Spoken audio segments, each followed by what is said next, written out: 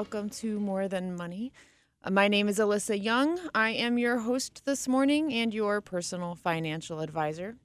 My co-host or sidekick, whatever you want to call him, Gene Dickinson, he is not with me in the studio today because he is out supporting the Nazareth Area High School football team at a golf fundraiser at Green Pond Country Club.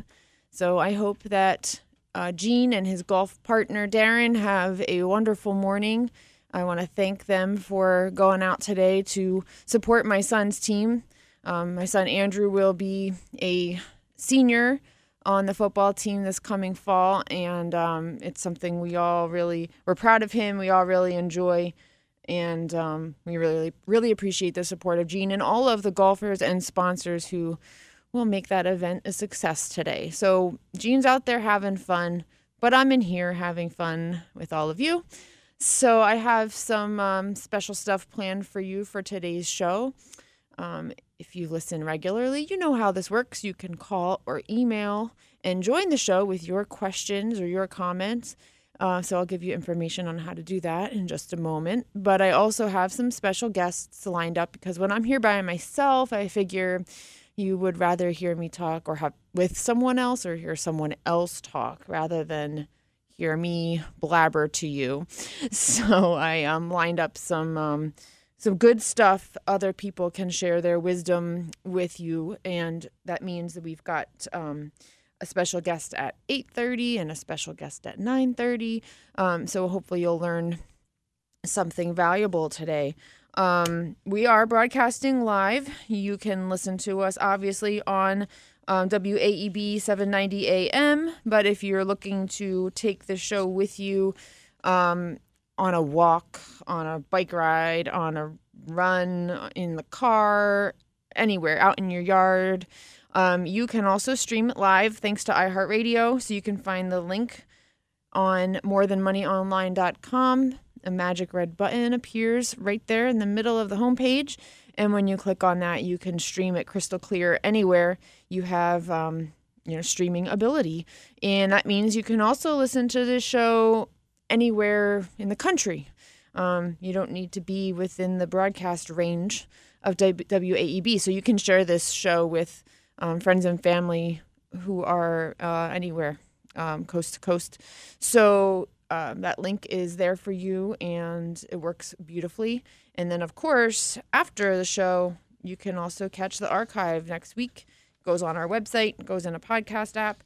So if you like what you hear today, or maybe you'll like it better next week when Gene's here, you can always catch up on anything you've missed on our website, morethanmoneyonline.com, or go to your favorite podcast app and search for the show. And you've got access to lots of good content. You can call 610-720-7900 if you have a question.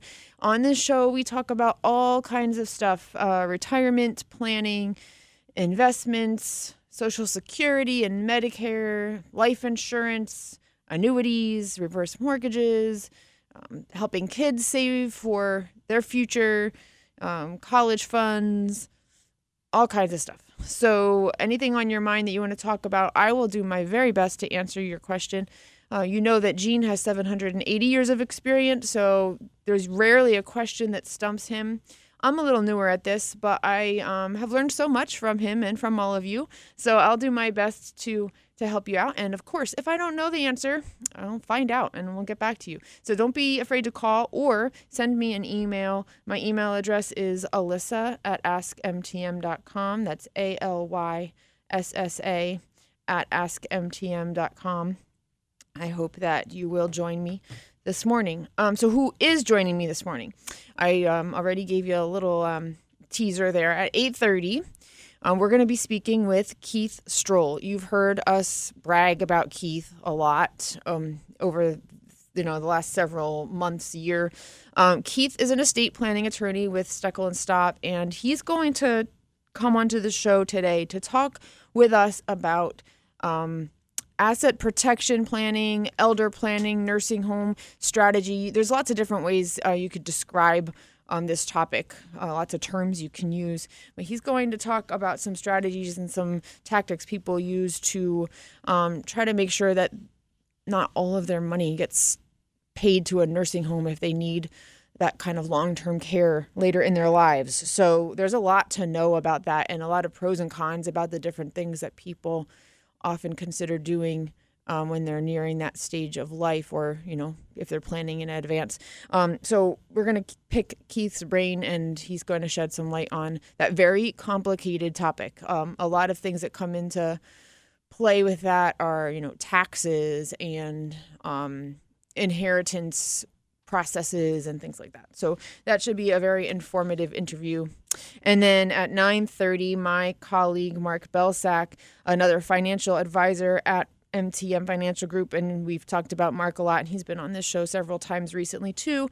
Mark's going to join me to talk about some alternative investment ideas that we've been exploring and are, starting to use with our clients because of the conditions in the market. It's been so volatile, and we've had a significant downturn this year, and we're trying to do our best to give people options. And as fiduciaries, we have access to lots of stuff. We're not just selling any one type of investment or any one type of product. So we're always learning about new things and trying to make kind of customized decisions for our clients. And there's something kind of new that we're learning about that makes a lot of sense. And Mark's going to tell us about it, just to give you some general ideas. And it also might help you to understand why working with someone who is a fiduciary could benefit you, especially in these volatile kinds of times. So Mark's going to call at 9:30, and we'll give you just kind of an introduction to what we're looking at, and maybe give you some ideas. So I appreciate both of them joining me today, and I think you'll benefit from what they have to say. I also want to make sure I remind you that we are now promoting our next Invest in You event. It will be at 6 o'clock on Wednesday, July 13th. We are having a Laughing at My Nightmare 5K. So Invest in You is the series of events that I started. The first one was last December. It is to bring women in the Lehigh Valley together to enjoy each other's company, but also to support a good cause in the Lehigh Valley. And we've done a few really successful and fun events. We did the shoe boxes for Holiday Hope Chest in December. We did a chocolate and wine pairing and made Valentines for nursing home residents in February.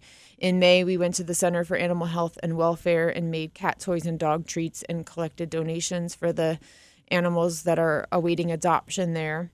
And now this time, in July, we are benefiting Laughing at My Nightmare, which is a nonprofit that helps provide supportive technology, assistive equipment to people with disabilities such as muscular dystrophy. So Jean and MTM have been big supporters of Laughing at My Nightmare over the years and sponsor this annual 5K fundraiser every year. A couple years ago, I ran the race when it was at Steel Stacks.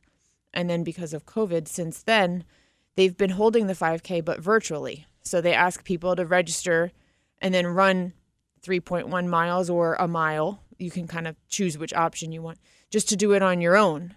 And then post pictures and your results, share them with them. And it's still a good way for them to raise money and get you out there moving. So last year, even though this 5K was virtual, the MTM team got together. We organized a night we would do it together in person. And we had a group of about 15 or so people, maybe 20 people, who joined us, and we mapped out a route and took pictures, and we did the 5K, and it was so humid. It was so hot and humid that night, but we had a great time. So we decided to make this Laughing at My Nightmare 5K an Invest in You event, and enjoy each other's company and have fun doing it together. So we're inviting all of you to join us. What it will evolve is just meeting in a neighborhood near our office. And we have a course we used last time, so we'll mark it like we did last time with Sidewalk Chalk. And I'll share it with all of our participants in advance just so you have an idea of where we're going, which way you're turning. And you can walk or run or roll. It means, a bike or pushing a stroller or a wheelchair, whatever you want to do. And we'll have a start and finish line. We'll have some refreshments. We'll have some cheerleaders. We're going to collect donations for Laughing at My Nightmare. And I hope that it'll get you out there, get moving, and have some fun. So find all the details about that on our website, morethanmoneyonline.com. There's a banner at the top. You click on the link, and it'll take you to a page that spells out how it works. And there's also an RSVP form. So I'm asking people to RSVP by the Friday before, which is July 8th. That way we can try to get everybody like a T-shirt or something from Laughing at My Nightmare for participating, and just so we have an idea of how many people to expect as far as getting bottled water and refreshments and stuff like that. If you have any questions at all about that event or want to help in some way, please don't hesitate to call or email me, and we'll talk about it. But I'd love to see lots of you there and making our own race. So that, again, is 6 p.m., July 13th, Laughing at My Nightmare 5K to benefit that organization, and it'll be our next Invest in You get-together. So I think that's all of my bookkeeping, housekeeping kind of notes for this morning. I also want to share some sad news. My family had a loss this past week. My father-in-law died last weekend. And so it's been a really rough week. And I have asked John to help me find some music to play for the rest of the show that is by bands and artists that he enjoyed. So you'll hear some different music coming up for the rest of the commercial breaks. And the reason for that is I want to honor Drew Young. He was a wonderful dad and grandfather and uncle and cousin. And we remembered him yesterday at my church, Holy Cross. Pastor Brett Jenkins did an amazing job facilitating that service, and we had a wonderful turnout of people who came to tell us that they loved Drew, or they loved us, and they love us, and they wanted to support us in our grieving. And I appreciate everything. Everybody has been so wonderful. All the outpouring of food and flowers and cards and text messages and phone calls, and like I said, everybody who took time out of their day yesterday to come. And the reason I share that with you is it's interesting how your perspective can change about what's important and kind of what you are worried about or focused on. And, as a financial advisor, I have clients who I care about, right? And my job is to help them, put them in their best possible position for their financial future and otherwise. We talk about lots of things when we get together with clients. And during this market downturn, it's been stressful for me. I worry about them and their anxiety. I don't want people to be scared or worried. And so it gets to me when the market's down, bad days in the market, overall bad months in the market, and seeing people knowing that their, IRAs and 401ks have decreased in value. And as much as we say, like, it's a long-term strategy and the things will come back up and it's going to be all right, and those things are true, but I still know that, it's an uncomfortable situation while we're in it. So a lot of weeks, that's where a lot of my thoughts dwell, is those kinds of concerns. And then this past week, sure, I did work some, and I thought about that stuff some, and it helped that it was a good week in the market, which I'll talk about in a second. But it made me realize, how not everyone is thinking about that stuff all the time, day in and day out like I am, because there's a lot more important things and a lot more tragic things happening in people's lives that, deserve and require their attention and their thoughts.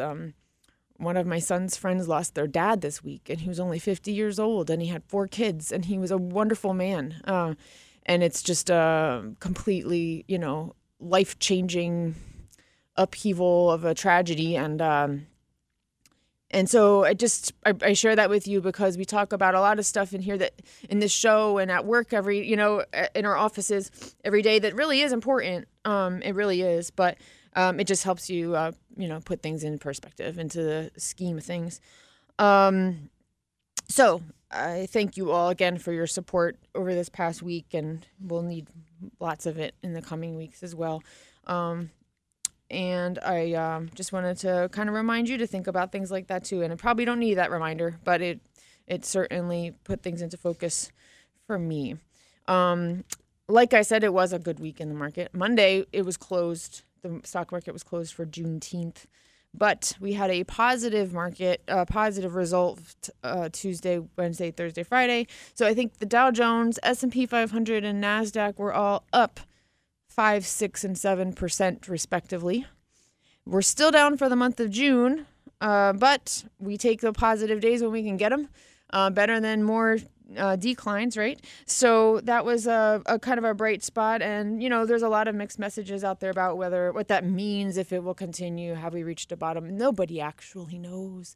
If you watch Fox News and CNBC and anything else all day long, you'll hear lots of different guesses, predictions, analysis, and everybody's got a different look at it, and they're looking at different measurements and different indicators of things, and they're not all on the same page. So we don't really know exactly what's going to happen. I don't know anyone yet who has found a functioning crystal ball. But the important thing to remember is your goals, your strategy, and just making sure that you're managing things that in a way that are appropriate for you. So anyway, I was happy to see some green. It took a little bit of the stress off of me this week while we were focusing on other things. It's good stuff. So I'm going to remind you the phone number and the email address to call or email me with questions. And then I have some stuff I want to share with you before our first break. And then again, after the first break, we're going to talk with Keith Stroll. And you should probably get out a notebook and a pen, because he will probably tell you lots of stuff that you will want to be able to refer back to as you're thinking and talking with your family about plans you want to make. So the number here is 610-720-7900. My email address is alyssa@askmtm.com. So I do welcome you to join me in either one of those ways. In the meantime, let me see here. I've got all kinds of good stuff. So I told you Keith's going to talk about long-term care. And I've also mentioned in the past that I am taking a class to become a retirement income certified professional, which sounds super fancy. The real reason I'm doing it is just to learn as much as I can about retirement income, because most of my clients, not all, but most, are trying to plan for that phase and making sure you can kind of have a paycheck still coming to you every month when you're retired. And I've been kind of soaking up all kinds of information, and there's lots of cool stats and stuff in this coursework I'm doing. So here's some that relate to long-term care, which again is the topic Keith's going to focus on.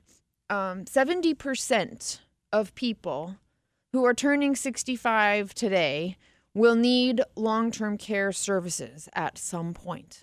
70%. So that's one of those things that we talk about. Do you want or need long-term care insurance? And it's hard for people to commit to spending money for long-term care insurance when they're like, I don't know if I'm going to need it.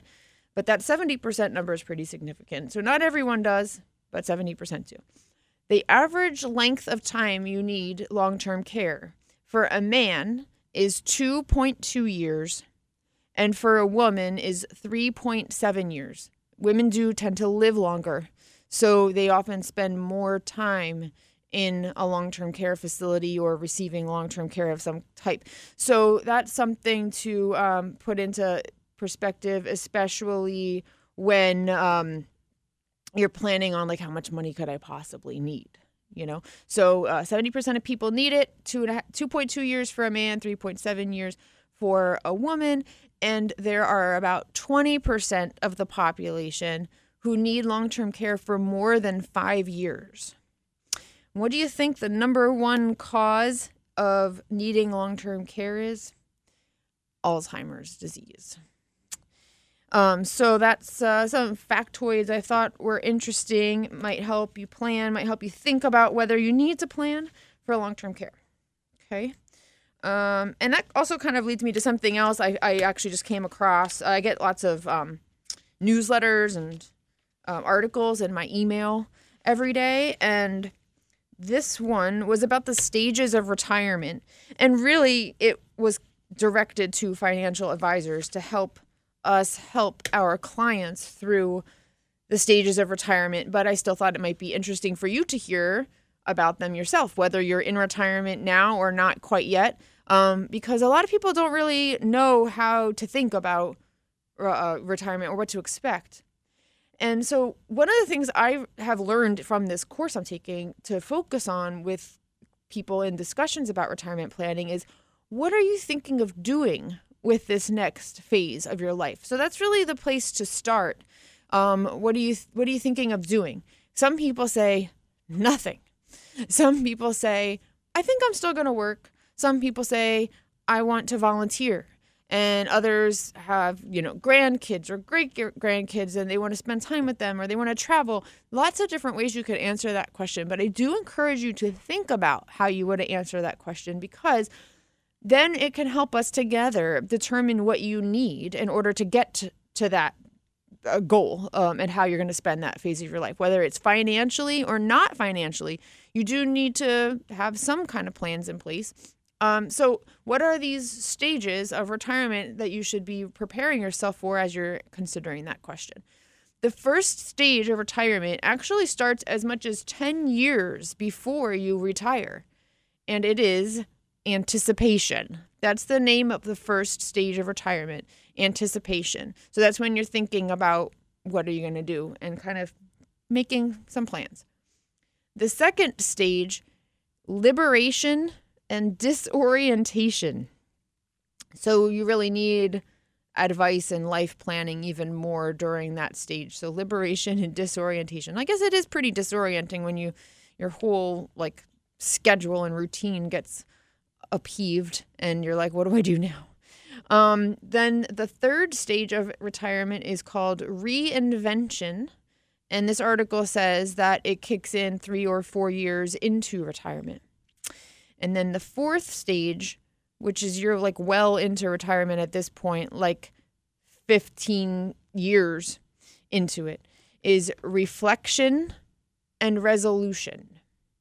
So those are, and actually, I guess I should say how you feel during that fourth stage, reflection and resolution, really depends on your planning. How well have you planned? How much have you planned? Are you happy with how things have gone? Or do you feel relaxed? Do you feel regretful? Do you feel challenged?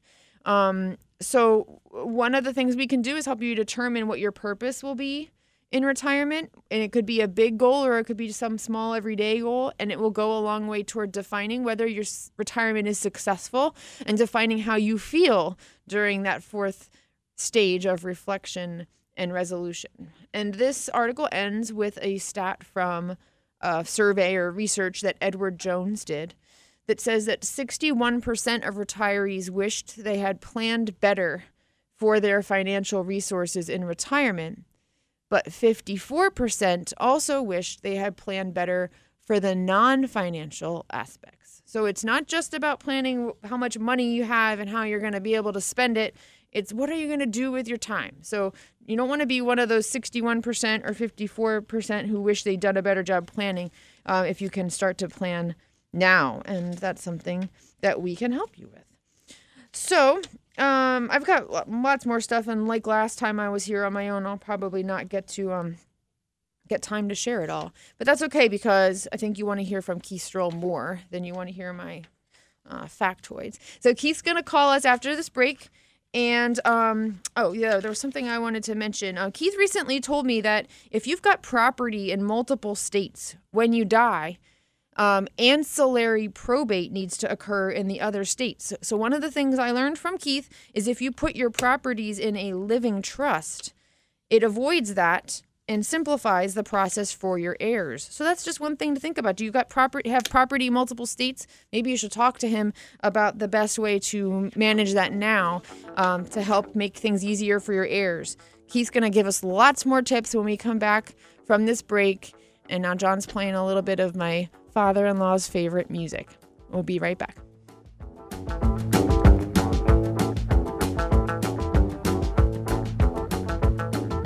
There is nothing that is wrong in wanting you to stay here with me. I know you've got somewhere to go, but won't you make yourself at home and stay with me? And don't you ever leave. Lay down, Sally, and rest here in my arms. Don't you think you want someone to talk to? Lay down, Sally, no need to leave so soon. I've been trying all night long just to talk to you.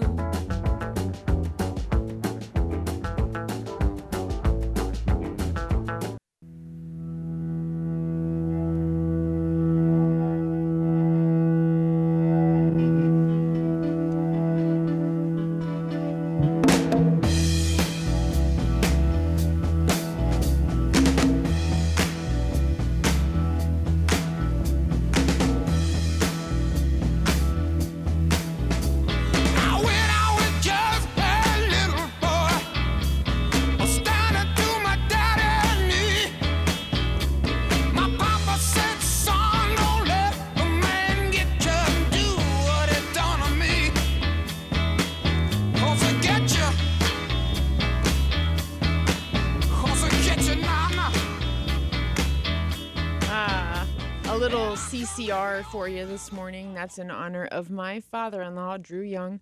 We had Eric Clapton before the break. Thank you, John. So welcome back to More Than Money. I am your host, Alyssa Young. Your regular host, Gene Dickinson, is out on the golf course this morning supporting the Nazareth Area High School football team, of which my son Andrew is a part. So while he's out there doing a good thing, I am here doing a good thing, bringing you the expertise of Keith Stroll. So I promised you earlier that we would be hearing from Keith Stroll, an estate planning attorney with Steckel and Stopp, and he has called in and he's on the line to talk to you about a very important area of great need for a lot of people. Good morning, Keith. Thank you so much for joining us. Thank you, Alyssa, and thanks for that great introduction and allowing me to be on this morning to talk about this very important topic. Oh, you are a great help to so many of our clients. We talk a lot on this show about how you come into the office twice a month and you sit down with people and give them that personalized information and answer their specific questions. So that is, of course, available to all of these people who are listening today, and they might be encouraged to do that after they hear the things that you want to explain to them. Can you tell people a little bit about the area of law where you specialize? The majority of the work that I do is in estate planning and estate administration, and the topic we're talking about today, elder planning, is really a subset of estate planning, and it's becoming a much larger subset than it once was, just because we have great advances in medical science, but one of the problems with that is they can keep your heart, they can keep your body going a lot longer, but as you mentioned earlier in the program, there's so many more people now suffering with Alzheimer's, and the brain is such a tricky thing. They haven't quite figured out how to treat that well yet. Mm-hmm. So the problem is people may end up in nursing homes for a substantial amount of time with their body still fairly healthy, but their brain not what it used to be. Mm-hmm. And this just becomes a much more important topic and subset of estate planning than it once was. Yeah, that's an interesting explanation for why we're spending more time and money in that realm. I've seen stats, and I think you've shared this number with our clients, that nursing home care can cost between $14,000 and $16,000 a month. So, wow. First, can you explain, how does that typically get paid? If you're in a nursing home and you've got this $15,000 monthly bill, how are people's assets used or claimed to pay that? How does that work? Yeah, it's quite an expensive bill that people have to deal with, and nursing home costs are also going up higher than the rate of inflation historically. So it is a big problem.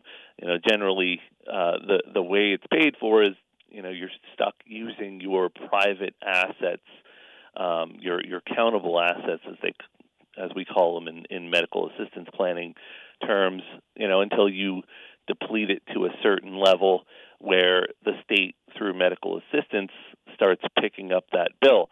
Now, some people also, as you've mentioned earlier in the program, plan ahead, look to get long-term care insurance, and that's another option for payment or for reimbursement of those costs if you've gone ahead and gotten those types of policies to provide for those costs of care. Okay, so when we meet with our insurance specialist, our life insurance specialist, Mike Pompey, he always explains to people you have a couple options to pay for long-term care. One of them is insurance, and one is private, like self-funding. So, right, that's what we're talking about there when we say your own assets is you can just plan to pay for it out of pocket.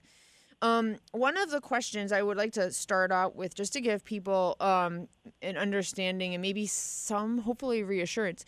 What if you have a married couple and one of them needs long-term care, but the other spouse is healthy and doesn't need to go into a nursing home too? What happens with how much of their money can be spent on the nursing home when you have, the other person who needs to be able to also live, outside of the nursing home? Yeah, it's a very good question and a big topic that we touch on a lot when we have couples where both husband and wife are still alive. One of them is starting to have depleted health, and we're looking at a possible long-term stay where the assets are going to be depleted very rapidly. So the rules for medical assistance eligibility are that once you start spending your private assets, there is an allowance to allow both countable assets, liquid assets, to be preserved for the spouse who is at home, but there's also another calculation for preserving income for them as well. Because if you just let them have a certain amount of money but not income, then those assets would be depleted. So the rule is that the at-home spouse gets to keep half of the countable assets up to a certain maximum, which right now is around $125,000. It does adjust annually for inflation, and then there can also be rules where we can expand that.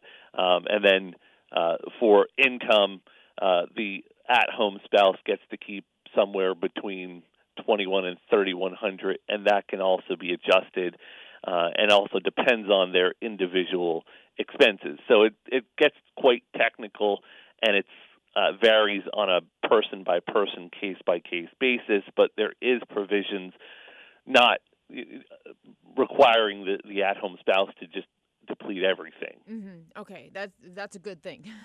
At least to give people some idea that some of that stuff's going to be off limits to the nursing home, and so one less thing to be completely worried about. But okay, great. So now let's say you've got you're privately funding your nursing home stay, and you don't have enough money to pay for it, and you don't have long-term care insurance. So then what happens?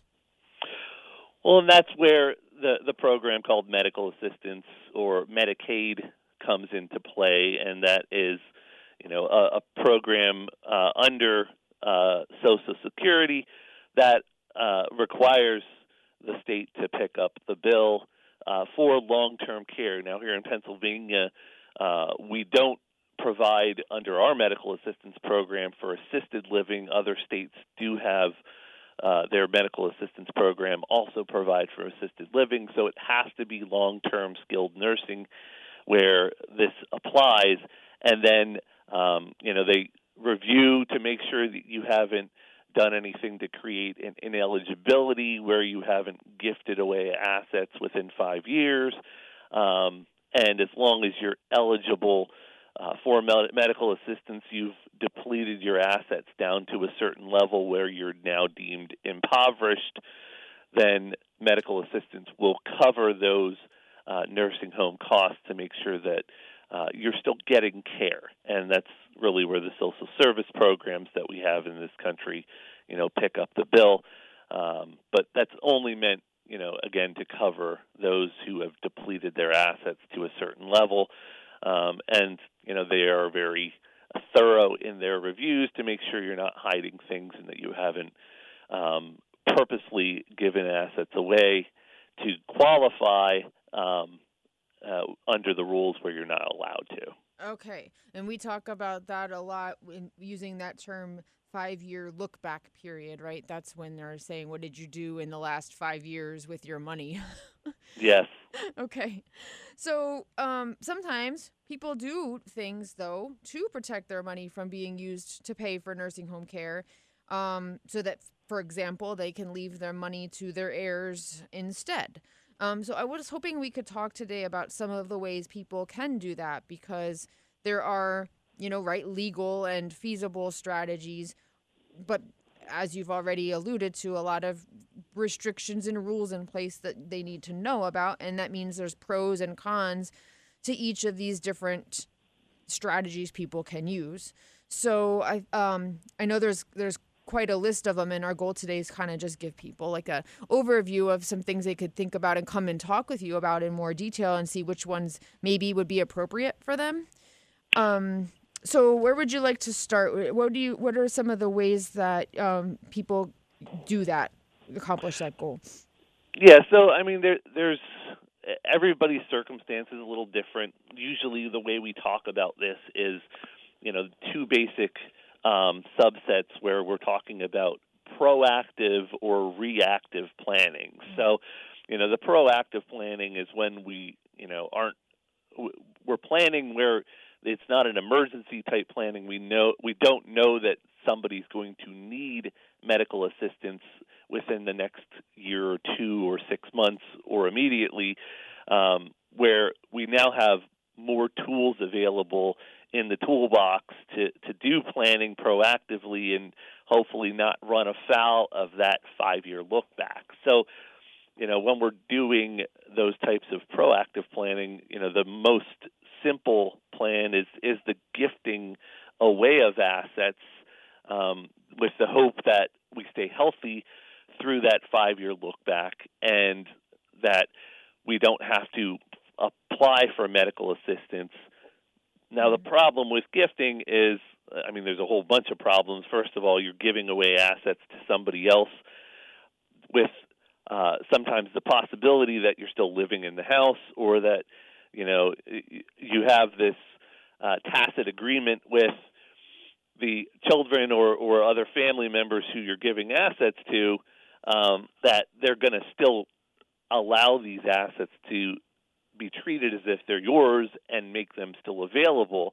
And the biggest problem with that is once it's legally given away to somebody else, well, it's treated as their asset now. So you give them the house, or you give them a couple $100,000 in securities or investments or cash, and if the child has creditors or if the child has divorce, other claims against that asset, and it's going to be treated as theirs, and it could be taken away, and that really throws a monkey wrench in your plans when your house or the money that you were relying on is no longer available, not necessarily due to anything that the child did, but just things that pop up in everyday life that we don't necessarily expect and we can't plan for or see coming down the road. So that's one of the biggest problems with gifting. And another problem is from a tax planning standpoint. One of the biggest things that we hear people ask us is, well, I want to give the home to my son or daughter, and they're doing it for either this type of elder planning, or they're doing it because they're trying to avoid inheritance taxes, or both. And again, the problem, first of all, is you give it away, it's not your asset. But also, from a capital gain standpoint, when you give the asset away, now you lose the stepped up basis that they would get by inheriting it. And tax, if you've bought this house 40 years ago and it's gone up, appreciated in value drastically from, say, $20,000 to $300,000, there's a large pent-up capital gain, which would be taxed normally at 15 or 20%, and maybe more depending on how they adjust the capital gains rates as the powers that be in Washington decide to tax us more or less, depending on how much they've spent over the years and how much money they need to take from us. So, I mean, that's another problem with just outright gifting, that we lose that stepped-up basis, and that may not be the best thing from a tax planning standpoint. So those are things that we all have to look at and think about when we're talking about gifting. Yeah. Just to go back to that example for a second, specifically about like a house. And sometimes people might frame that not as gifting, but they might say, I want to put the house in my kids' names, right? So there's there, which is actually technically gifting, but they might not be like thinking of it in that term. So they want to, make their children the actual owners of the house. So therefore, it's not their house for the nursing home to claim to, to sell and pay for nursing home care. And a lot of times, the other reason people do that, not even necessarily thinking about nursing home cost, is just because they think it helps avoid inheritance tax. But like you just described, if there is a significant capital gain on that house, the lack of a stepped-up cost basis could actually cost the kids more taxes in the form of capital gains than they would pay in inheritance tax, because when you inherit the house, the cost basis becomes the market value on the date of death, right? Yes. So you get that stepped-up basis, and that's one of the big benefits of inheritance that is provided in the federal tax code. And we want to take advantage of that as much as possible because, again, for most people, if they're transferring assets to kids through inheritance, the Pennsylvania inheritance tax is 4.5%, where for most of us, the capital gains rate is 15%, and it's the lesser of two evils is paying the inheritance tax and get that stepped up basis. So it's really a benefit to get that and take advantage of that. Yeah, that's one of those things people don't fully understand or they're not fully aware of, and it's one of the reasons we have these discussions with people so that they understand the repercussions of those decisions from a tax standpoint, among others. Great. So that's a great kind of introduction to the things to think about when it comes to gifting. It's not always the panacea. One of the other ways that people come to you to strategize for this would be requesting a trust of some kind. Can you explain some of the options there and what they should think about if they're looking to put assets into a trust to protect them from a nursing home? Yeah, so again, similar to the gifting, the creation of an irrevocable trust is more proactive in nature. So we're still stuck with that 5-year look-back rule because it is a transfer to a trust entity. It's now taking the property out of your name. But what the irrevocable trust does, it avoids some of those problematic situations with outright gifting. The trust will be set up so that the individual, the husband, wife, or if it's just a single individual, still retains rights to live in the property, but the ultimate beneficiaries will end up being the kids or the people that you would have gifted the property to. And because it's a trust, now it still protects the previous owner of the property from all of those problems of creditor claims and of divorce situations, and or if the kid just it becomes a bad actor and says, well, I'm going to kick you out, it's my home and I'm selling it.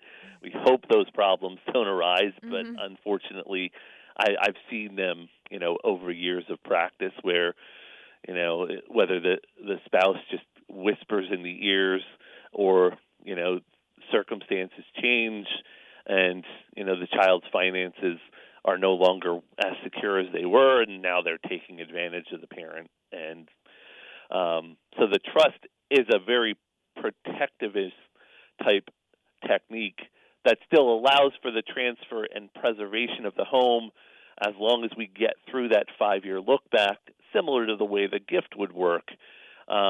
It will no longer be a countable asset for medical assistance. It no longer has to be sold, but the transfer, the settlor, the creator of the trust retains the rights to live in the property. They can still sell the property and dictate that a smaller house be bought with the proceeds of sale, and it doesn't reset that 5-year look back. So they preserve a lot more control of the asset than we would have if we did an outright gift, which once it's done, and you can't reset that clock and turn back time and undo it.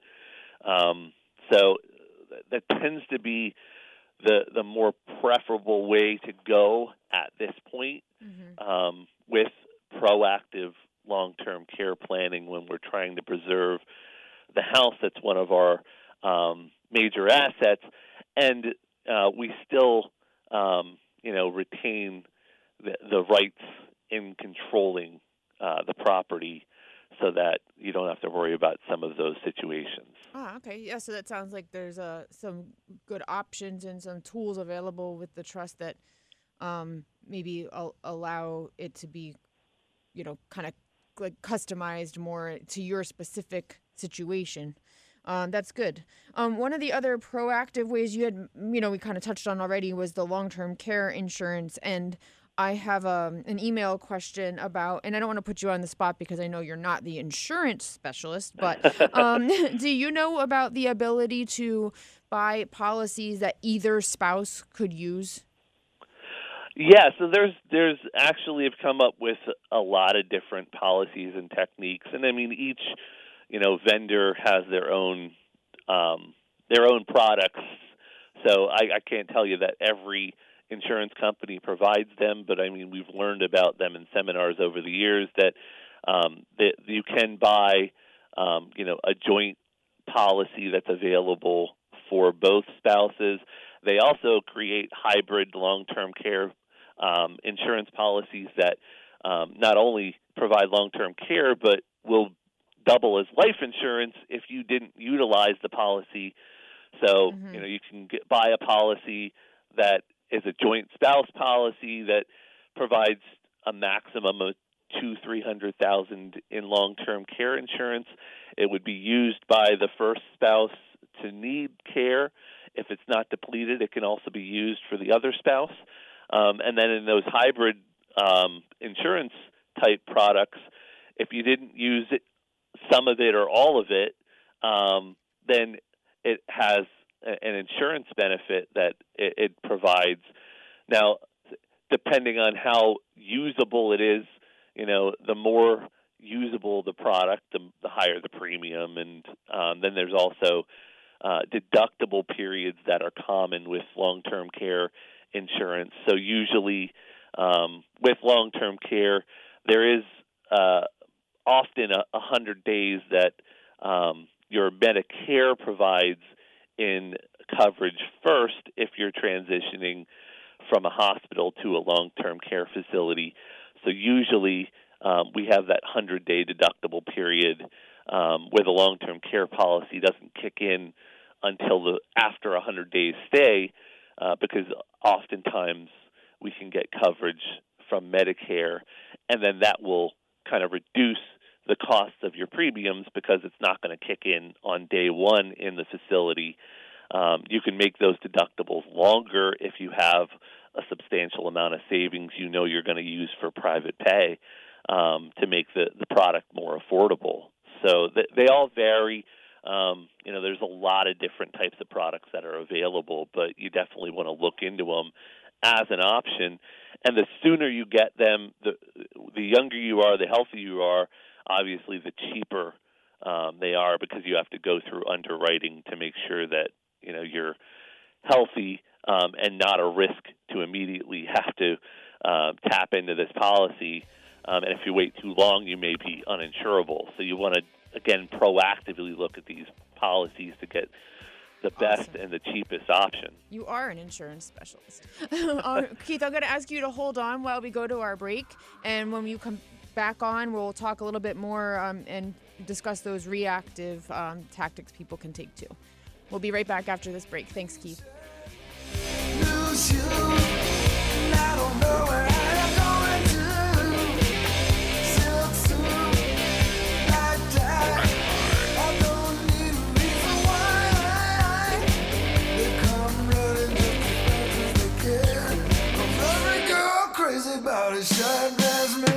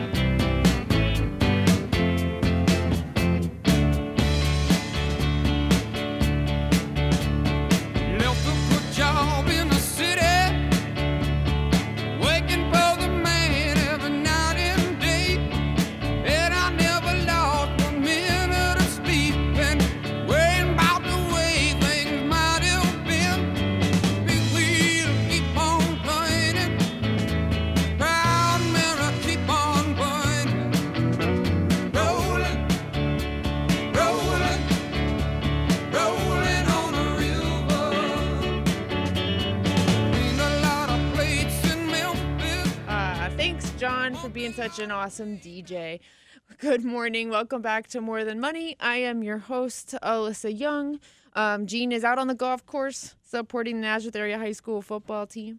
And we are coming back in the middle of an interview with Keith Stroll, who is the estate planning attorney partner that More Than Money relies on to help our clients with their estate planning needs. And during the last segment, we started talking about planning for asset protection and kind of elder planning for how your assets would be used or not used if you need long-term care. Earlier in the show, we talked also about how many people actually need long-term care in their lives and how much it costs. So Keith is still with us. Thanks for holding on, Keith. Sure. And we, just to give people a quick recap of what we already talked about, and they'll be able to catch up on this in the archives on the website and in the podcast app if they missed the first half hour of our talking. But we were discussing proactive ways to plan and protect your money in case you do end up needing this long-term skilled nursing care. So we talked about gifting. We talked about, in another way of saying it, retitling like assets such as your home. We talked about irrevocable trusts. And we were talking at the end of the last segment about long-term care insurance. Are there any other proactive ways that you wanted to touch on? No, I mean those are the major ones. I mean there may be some other more technical ones, and we do try to develop things over the years, but the laws have been pretty strict with regards to limiting techniques. That those are kind of the major tools that are available for us. Okay. No, but you also told us that there are some reactive ways, which obviously aren't necessarily preferable, but if you weren't proactive and you need to be reactive, there are some options people should know about, right, in order to be able to fund their care. Can you explain what some of those might be? Yeah, so one of the more technical opportunities that are available to us if we're stuck with being reactive because we haven't planned ahead, and we know that there's an immediate need for nursing care is what's called a Medicaid annuity. So now this is commonly available when we do still have that at-home spouse and we're looking at maybe $400,000 to $500,000 in countable assets. And as I mentioned before, when we're doing the calculation of what's available for the at-home spouse, generally we're stuck with maybe only $125,000 in countable assets that would be left available. So what the Medicaid annuity allows is we can take the amount that would have to be spent down for private pay of the nursing home care and buy a annuity which would provide additional income stream to the at-home spouse. And that annuity has to fit a couple of requirements to be considered a Medicaid qualified annuity. The biggest is that any money left over has to go pay the state under the payback provisions of medical assistance. But it means that, that $375,000 in our example would be put to work and give some additional income stream, some security to the at-home spouse. So that's one available technique. Another major technique that we utilize, either when there is an at-home spouse or in instances where we don't have another spouse, is what I call conversion. So we can take some of the countable assets and use them to purchase or increase the value of the non-countable. The biggest non-countable asset generally is the home. So the home wouldn't have to be sold when there is a spouse or even when there's not. And you can basically make investments in the home to cover expenses to make the home more valuable, but also to get rid of future expenses. So I usually recommend, on a practical standpoint, that people replace major systems in the home, the heating, the cooling system, the roof, and also make improvements inside, especially if the at-home spouse may be looking at needing handicap-accessible features in the home, so that when the spouse at home is left with only a certain limited number of assets, we can eliminate some of those future large costs and also make the house more efficient, lower utility bills, lower those heating oil bills, which we're seeing right now can get really expensive. And it is a practical way to not only increase the value of the home and the preserved asset, but also make sure that what is left for the at-home spouse lasts longer. Ah, interesting. Okay, those are some new ideas I hadn't heard before. Is there anything else that people should kind of have on that checklist of options to mull over and consider? There's some limited gifting you can do. The exemption under medical assistance to the 5-year look back allows us to do $500 per month gifting, which isn't a lot, but it's something. And then another option that we sometimes see is we can have a family member create a caregiver agreement. So it's quite often the case where if mom or dad was in need of, or will be in need of nursing home care, that a child was providing care to the individual that's going into the nursing home. If there's also a spouse at home, they may still need some level of care as well. So, you can have some money being paid directly to the child, even if they don't want money from mom or dad, for providing the services that would otherwise have to be paid to a third-party caregiver. And then the money stays in the family, and you can set it aside to still remain available for mom or dad if they need additional monies or services or things that the long-term care facility doesn't provide, which can increase their standard of living and provide some creature comforts. Ah, very good. Keith, are you up for answering a question I just got by email? Yeah, sure. All right. This says, I own a condo with no mortgage, but I am on the deed and mortgage of my daughter's home. Is her home at jeopardy if I enter a nursing home? That's a good question. So, I mean, it may depend on the facts and circumstances. I mean, if the daughter's paying the full mortgage and the person was on solely for purposes of qualifying for a mortgage, you can basically make the argument that this is not truly an ownership, but it was a convenience situation out of necessity. And you could also possibly do an immediate transfer, an emergency transfer of that asset, and not run afoul of the 5-year look back. But the medical assistance rules are specific that you only have one primary residence that's exempted. And, you know, if you do have other assets and they're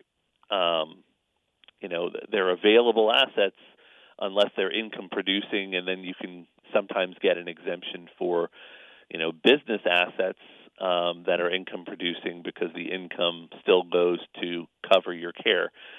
So, unfortunately, without more facts, I can't give a real specific answer. The options may vary, but you may have some good arguments to make that an excluded asset. Okay, great. Thank you. So we can explore that in more detail with him if that would be helpful. Great. So we've talked about lots of different tools. How do you recommend people decide whether to take any of these proactive steps or which might be the best one for them?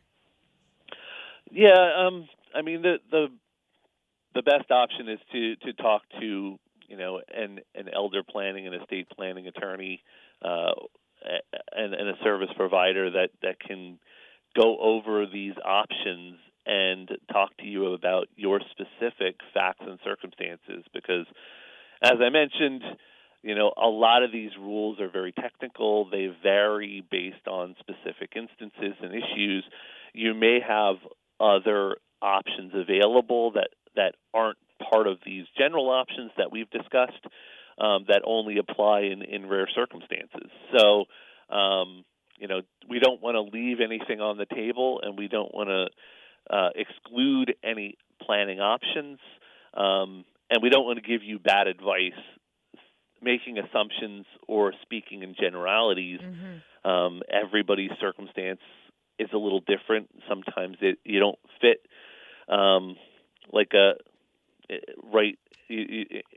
your situation doesn't fit into these neat planning options all the time, and sometimes we have to tweak things a little bit for your circumstances. Awesome. So that's one of the reasons we offer these free consultations with you.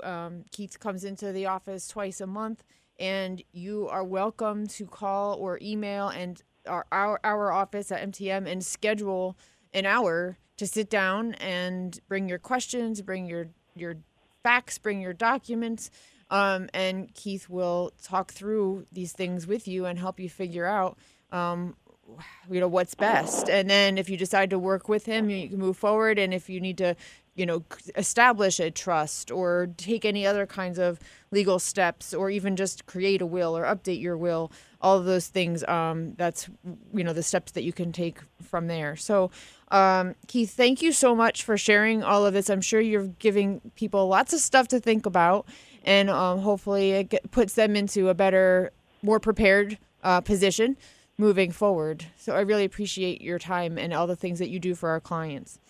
Sure. I always love talking about this. I love what I do, and I love helping people, and I always tell them I'm not here to sell you something you don't need. I'm here to make sure that we're getting, you know, the plan right for you and your specific circumstances, and we're not messing things up. And there's always value in what we're doing, preserving assets or saving tax or whatever the circumstance may be. And that's why you are our partner. So we appreciate you so much. Thanks for your time today. I'm going to let you get back to your dogs and your kids and your chores, and enjoy the rest of your weekend. And we'll be seeing you very soon, I'm sure. Thank you, Keith.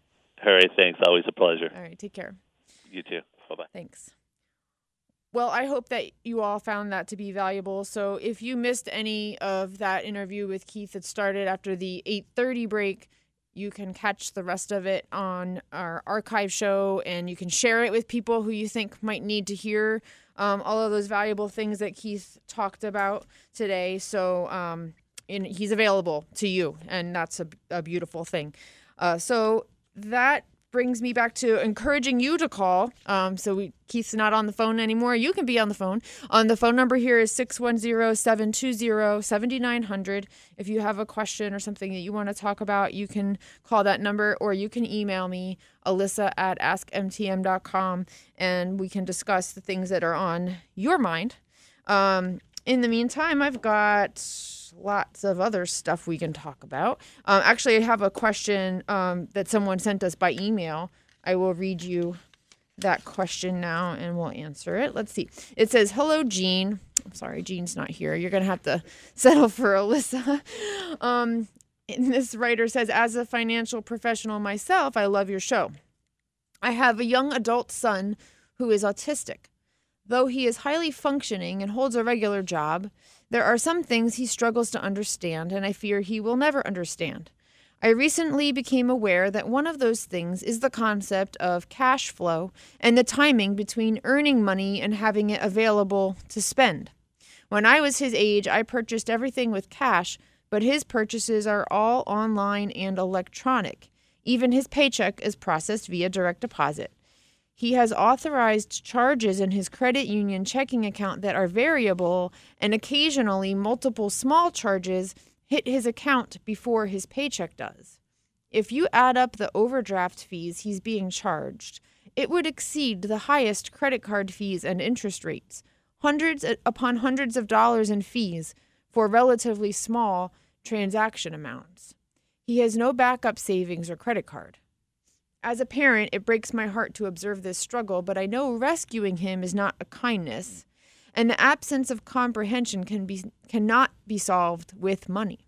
Are you aware of any account type or product that would simply reject a charge if there is insufficient funds to cover it, rather than allowing it and charging $32 to $39 per incident fee?" Well, I would have to first say to this, I believe it's a mother, but not positive about that. So to this parent, definitely true that bailing him out is not the best course of action, but there definitely are some things that can be changed in how this situation is being handled that would be to his benefit. So one is not all necessarily, but I would say most checking accounts do have this option where you don't have to allow overdrafts. So you can opt out, and it will not allow the bill to be paid if there is insufficient money in the account. So that would be my first step, is to check on the availability of that option and basically turn off the ability to have overdrafts on the account so that that fee isn't being charged. If it's not an option on that account, maybe you want to go to a different bank where it is, because most of them do allow you to switch that on or off. When I read this email, other things that came to my mind, a couple of options. One would be to use a credit card instead for some of those variable monthly automatic transactions. And then that way he can choose when to pay the credit card bill. So there's still some responsibility required there, making sure you're paying the bill on time, but you can write the check to the credit card company when you're sure you have enough money in the account to pay all the charges that were billed to the credit card.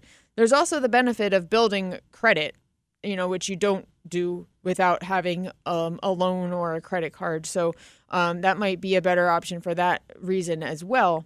And then another consideration would maybe be that not all bills should be auto-paid. You can still use your online mechanisms to pay them, but do it manually instead of automatically, if in this case it might be the better option.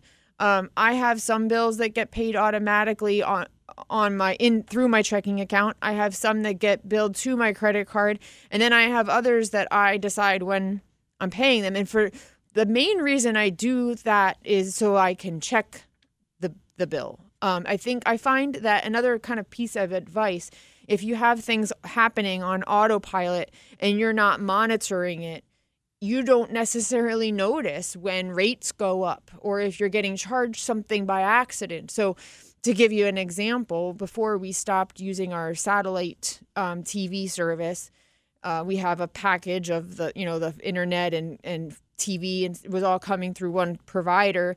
And there would be these promotions that would be for a year or 2 years, where then once that time frame's up and your discount goes away, all of a sudden your bill's $5 or $10 a month more. And if I am not looking at the amount I'm being charged every month and manually basically approving it or submitting the payment, it's easy to kind of forget or not even notice like what the bill normally was versus what it is now. And then it might prevent you from taking cost-saving measures or making decisions about whether or not you really want to keep paying that rate. Is it worth it? Are you using the service?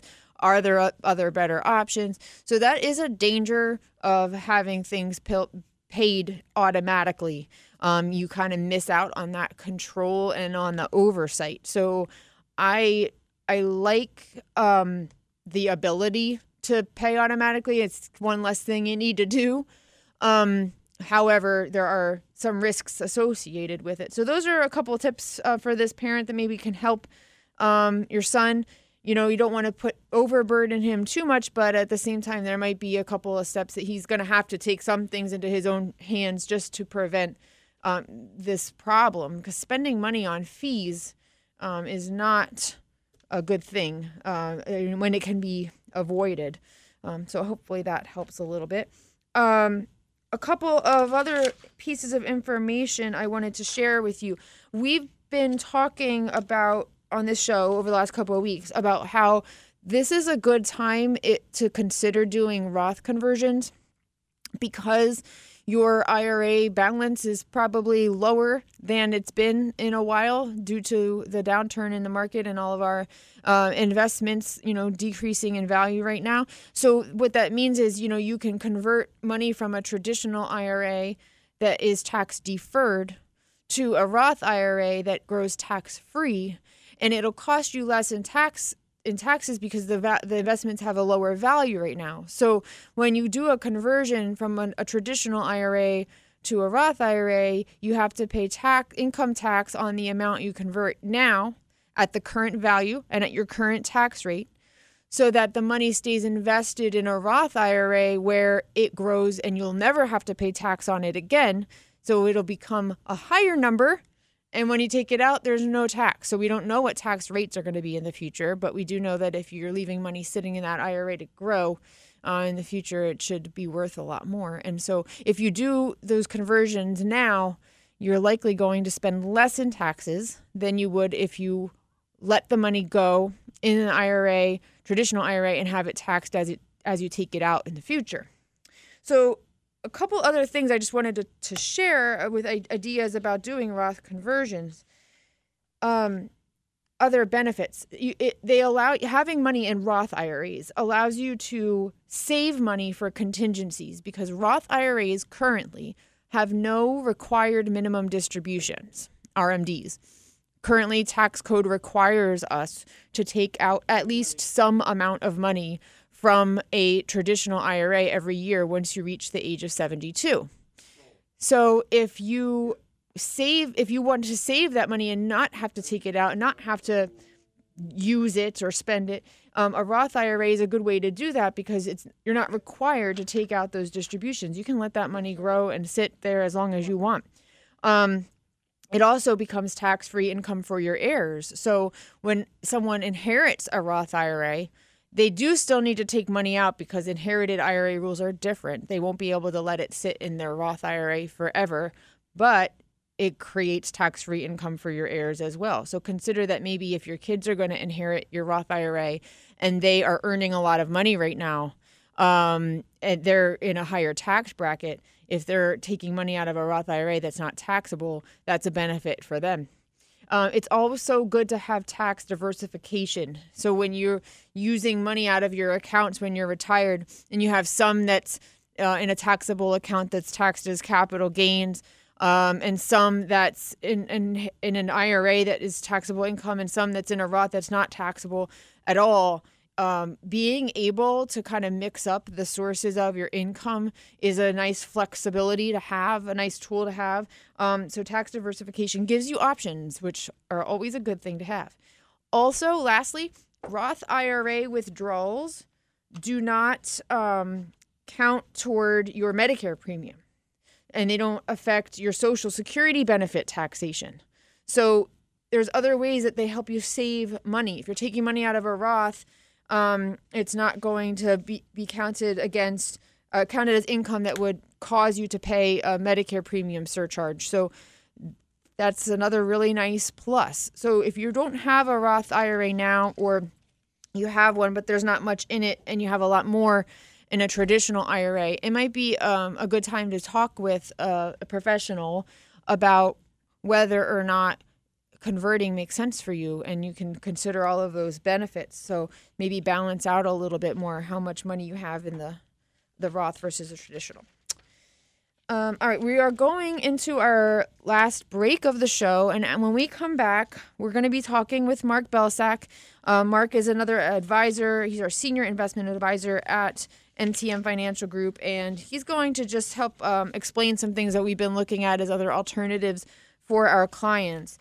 You can call 610-720-7900 if you want to try to get in a question before the end of the show, or send me an email, alyssa@askmtm.com. And when we come back, you'll hear from Mark, and we'll wrap up the show with some more good information. Thanks for being here, and we'll be right back.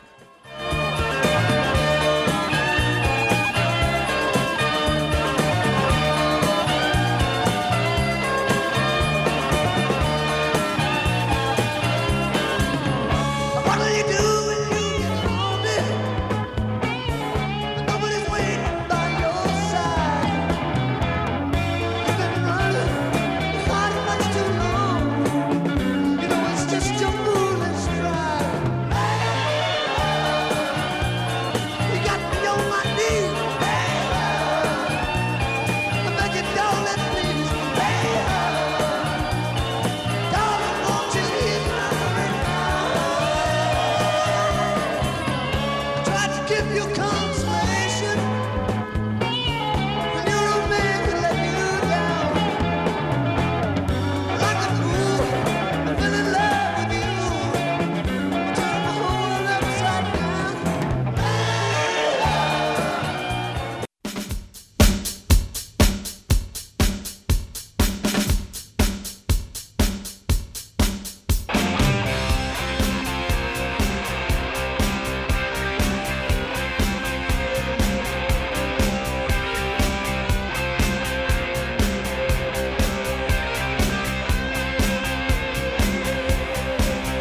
Got the hammer shot,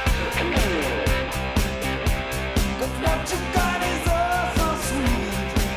You gotta make it hot, like a boomerang. I need a repeat.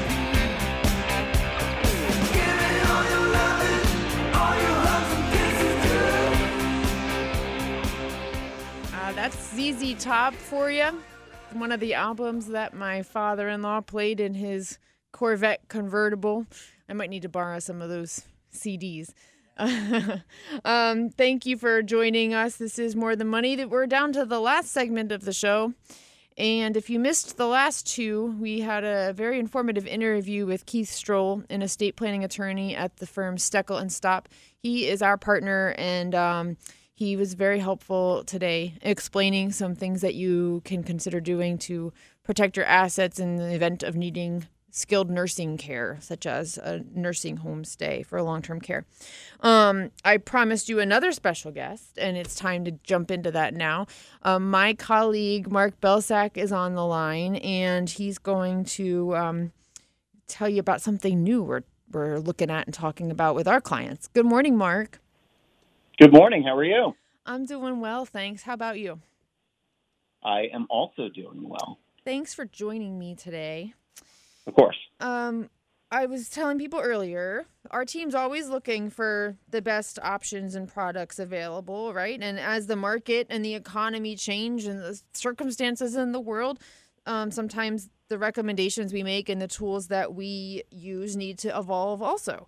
So we've been learning about something new called structured notes. And I was hoping you could share with our listeners what they do, what they are, and why we're looking at them as a possible tool in the toolbox. Sure, absolutely. Before I get started, I know that you and I have talked, but I definitely want to express my condolences to the Young family, and we're all sending our thoughts and prayers. I know it's a real tough time to have such a significant loss to someone who meant so much to the family. So Thank you, just Mark. want to pass it along to your family. Thanks, we appreciate that. It is definitely Of course. a difficult time, but we have lots of wonderful memories, and we're grateful for all the times we had with him. So I There you go. appreciate it. Thank you. Of course. So I know that you and Gene have talked a lot about buffered ETFs in the past. And so at MTM, we don't try and overcomplicate things. We've always been fairly traditional, using mutual funds, exchange-traded funds, annuities, things of that nature. You can get overly complex to achieve goals and objectives, but the reality is that our clients, they don't need overcomplication. They need simplification. So these types of products that we're about to talk about, buffered ETFs, they've always really existed, and they've always been a tool, but we've never experienced an environment quite like we've been going through right now. And I actually had this conversation with a client the other day, whereas if you really stop and take a look at it over the last 2 years, think about what we've gone through. Right? It started with the pandemic, fastest bear market in history, fastest recession in history, fastest recovery in history, fastest bull market in history. And then, of course, the economy, which GDP in 2019 was at somewhere north of 6%. We had inflation. Boy, this is going to make people really upset. Inflation somewhere around 2%, and the economy was really chugging along. And then all of a sudden you slam the brakes, everything stops, and we never recovered. Mm-hmm. So you can argue, the whys and the how comes and the where we should be, but the reality is here we are. So the market is incredibly volatile. There's an incredible amount of uncertainty. There's an incredible amount of irrational behavior.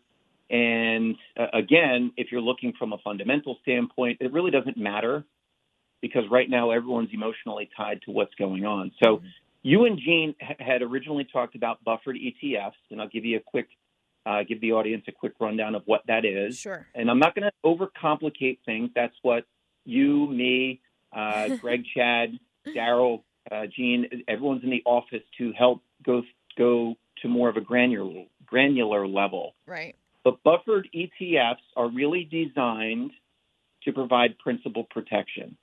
All right. The sole variable that we're focused on with buffered ETFs is principal. And they come in a lot of different flavors.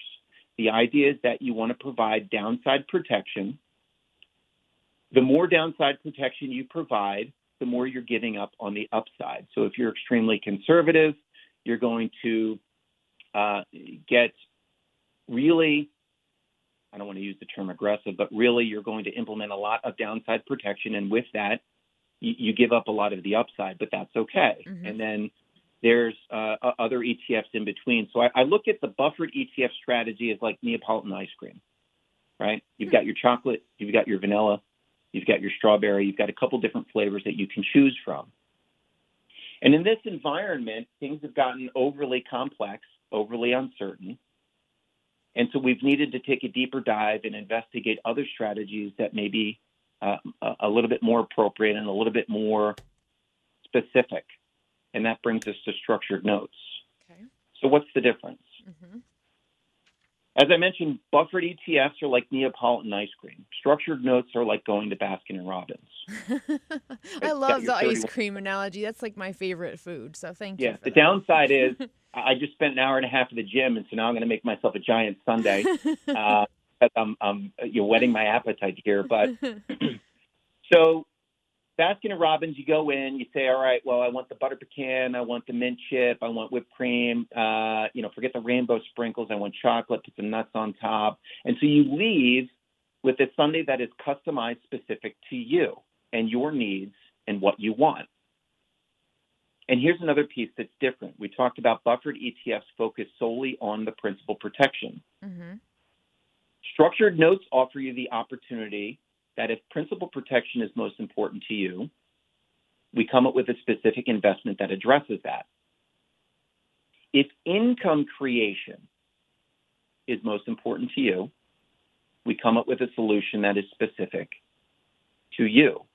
So you're really widening the opportunity to custom create something that is for you. If you go with a buffered ETF, it's a packaged product. They do an amazing job.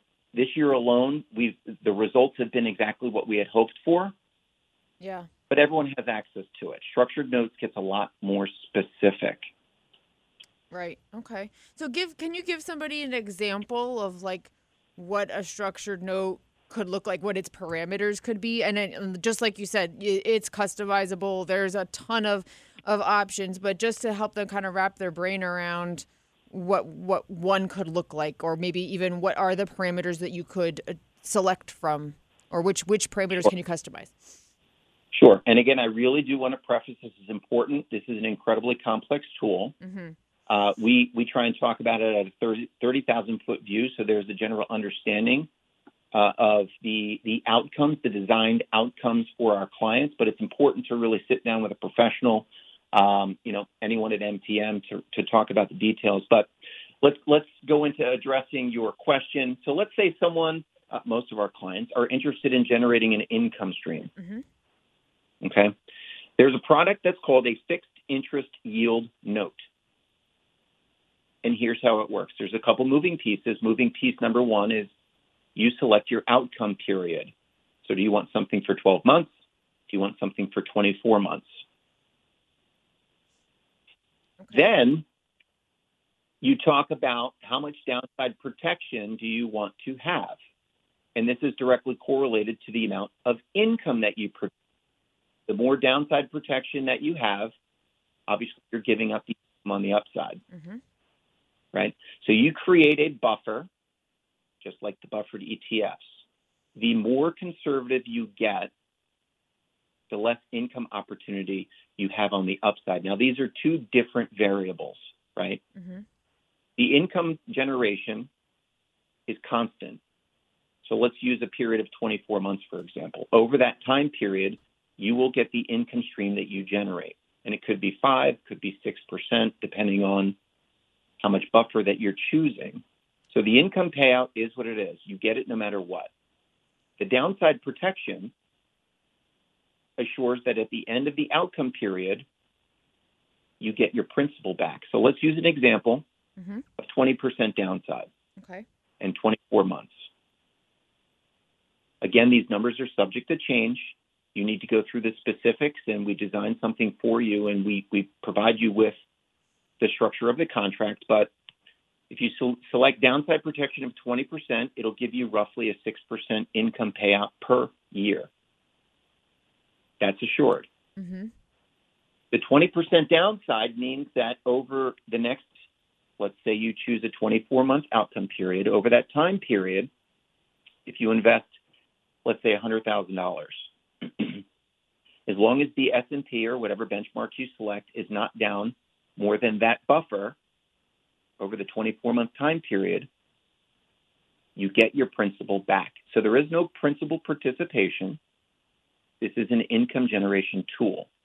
I know I'm really starting to tiptoe into the weeds, so I don't want to overcomplicate it. No, that's good. That's a good explanation. I think that makes Okay. good sense. Thank you. So, in other words, you're in this type of tool, and again, we have to keep prefacing that by saying there's lots of different options and they have to be customized. But in one of the examples, like you just described, you've got your coupon payment, your interest coming to you over those 2 years, no matter what.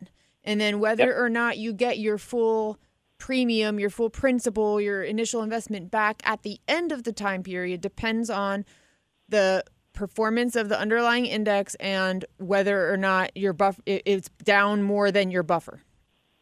Correct. So I want to make sure everyone understands the income generation is the key variable, right? So if you have a 20% downside buffer, and the S&P over the next 2 years is up 50%, you don't participate. There is no principal participation. The buffer just assures that at the end of the outcome period, you get your principal back. This is an income generation tool.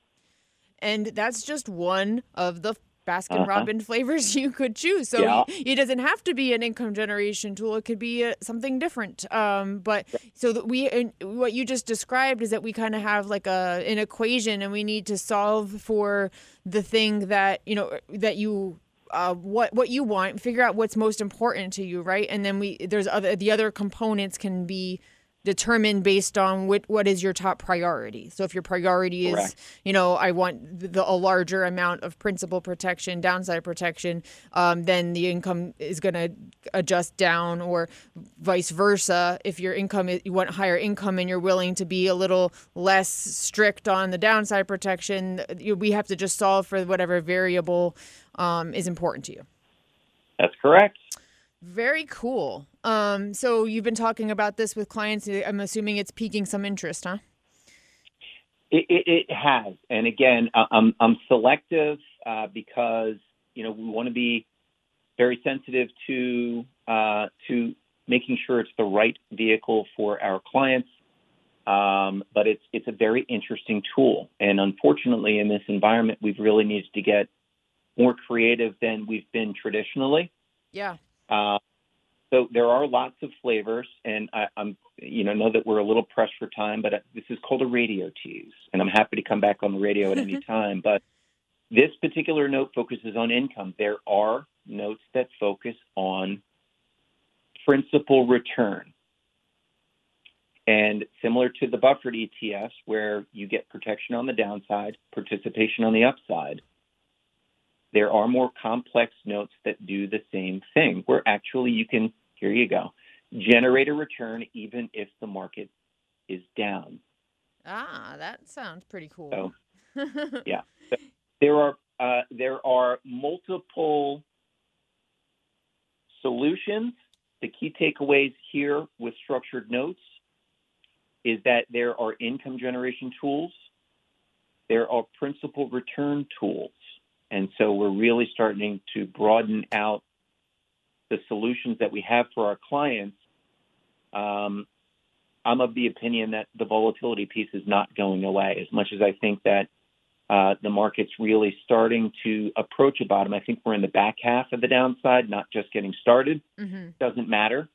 Emotions are high. And so we need to make sure that our clients are as comfortable as they can be, and that they're achieving their goals and objectives as efficiently as they can be. Very well said. So really the reason that we wanted to talk about this today was to encourage people to have those conversations with their advisors. We want to make sure we're addressing your emotional concerns and putting you in the best position possible. And we want to make sure you know that our team is always looking at the best ways we can do that. And now current circumstances require maybe some different solutions. And this is just one of them. So if Mark has piqued your interest, give us a call and let's talk about whether it makes sense for you. Very good, Mark. Thank you so much for shedding some light on this. Sure. It was a great introduction. Hey, I have another question for you though. Yeah. Is Zane there? Zane? Yeah. Hold on. Hey, Zane! Zane, Alyssa's on the phone. Hold on, here he comes. Thanks, Mark.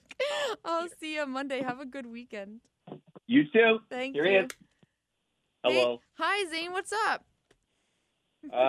Nothing much, The Hanging usual. out. The usual. Hey, Yeah. I better tell people what's going on there. I think I might have confused them. So, Mark, I told you is my colleague. Zane is Mark's son, and he's been on the show before. So, of course, if you're a regular listener, you know Zane very well already. But if you don't, Zane is a college student. He's home for the summer, and he is interested in becoming a financial advisor like his dad and like me. So we like to talk to Zane every once in a while. Thanks for being awake to talk to us today. I've been up since 7. You're an early bird.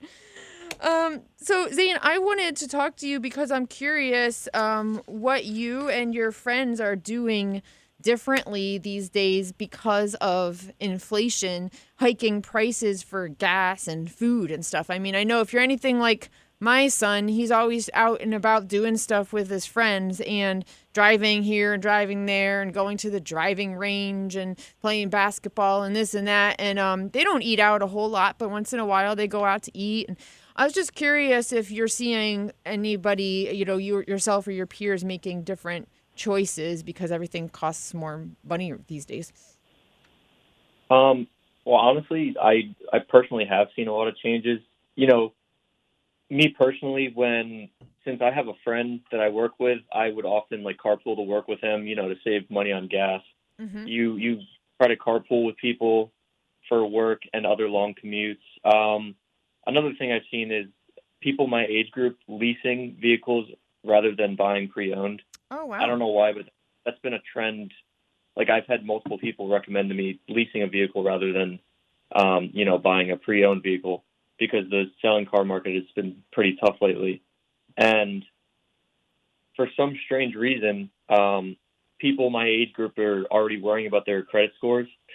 I know it's a very, early topic to discuss, but people want to know their credit score and where they stand in the American market, because this is the beginning of investing for people my age bracket and the beginning of either making or breaking your bank account with the purchases you decide to make and what you decide to do.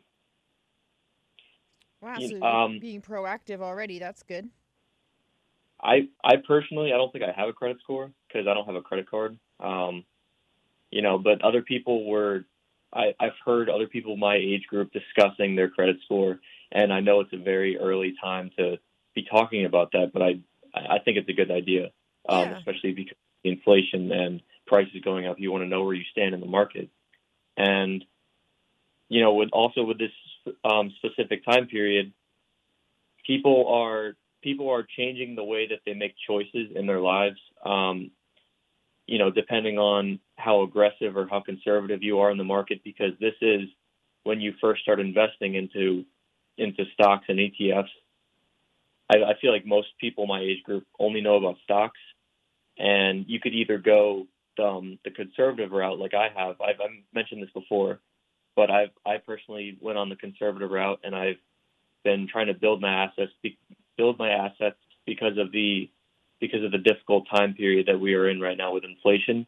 But you also have other people deciding to go the more aggressive route and, putting all their eggs in one basket and praying for the market to, change over into the positive margin. Mm-hmm. It's just dependent on where you stand and how long you think you're going to invest and how well you think you're going to do. It's very difficult, especially for young people, because we don't know where we're going and we don't know what we're doing. So, well, the good news is that you have time on your side, right? So, just like the credit score example, you can use time to your advantage, getting an early start, building credit, getting an early start in investing or saving. That's really powerful stuff because you have the benefit of time to compound that.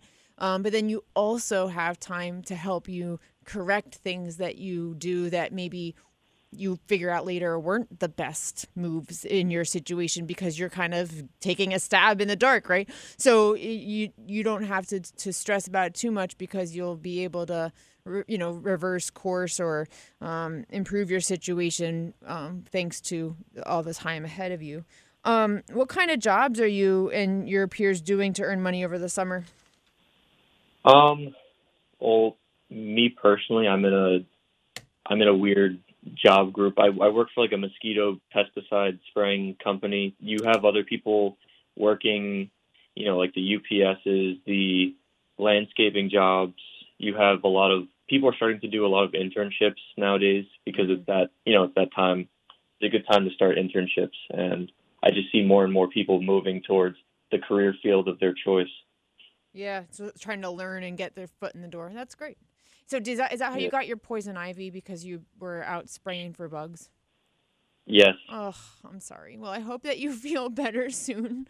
We're nearing the end of this show, so I'm going to have to say goodbye. But thanks for taking the time to chat with us today. As always, we appreciate it. And I will talk to you again sometime over the summer, I'm sure. But until then, enjoy your summer break and take care of yourself and get that itch away as soon as possible. Of course. Thank you for having me. Oh, always. Thank you, Zane. Take care. We'll talk to you again soon.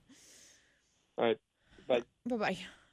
All right. Well, we're nearing the end of the show here, so it's time for me to remind you of a few things. One is we have our Invest in You event, the Laughing at My Nightmare 5K on July 13th. It's a Wednesday, 6 o'clock. All of the details about that event are on our website. Go to morethanmoneyonline.com, click the link in the banner, and there's an RSVP form there too. So I ask you to just let me know if you're coming, if you're going to run, walk, or roll the 5K or a shorter distance. Great. Or you can come and be a volunteer. You can cheer for us. You can hand out water. You can make signs. You can bring refreshments to share. So if you would like to do that, just be there, be with us, have fun, and support Laughing at My Nightmare, you can do that as well. So the RSVP form asks you to indicate if you're just joining us as a volunteer and what you might want to do. You can subscribe to the More Than Money newsletter. There's a monthly newsletter that Jean writes. You can go to our website to subscribe to that. Go to morethanmoneyonline.com. In the media menu, there's a subscribe to our newsletter page. Fill that out and you'll get on the list. Or you can also request my quarterly newsletter. My second quarterly newsletter just went out like a week and a half ago. If you would like to receive that, send me an email and I'll add you to the list. We offer second opinion meetings for free. No cost, no obligation. Just come in and have a conversation with us to make sure you're on the right track and see if we can help answer your questions about your retirement plan, your investments. We have specialists who come in with those free consultations about Social Security and Medicare, life insurance, annuities. You heard Keith Stroll earlier. He offers free consultations at the MTM headquarters twice a month about wills and powers of attorney and living wills and trusts. And we also have a reverse mortgage specialist who will meet with you for free to talk about whether a reverse mortgage is a good tool for you. If you've missed all of the great interviews we've had with these specialists over the last couple of months, check them out on our archives and on your podcast app. In the meantime, you can call us 610-746-7007. That's the phone number at the More Than Money World headquarters where you can request one of those meetings.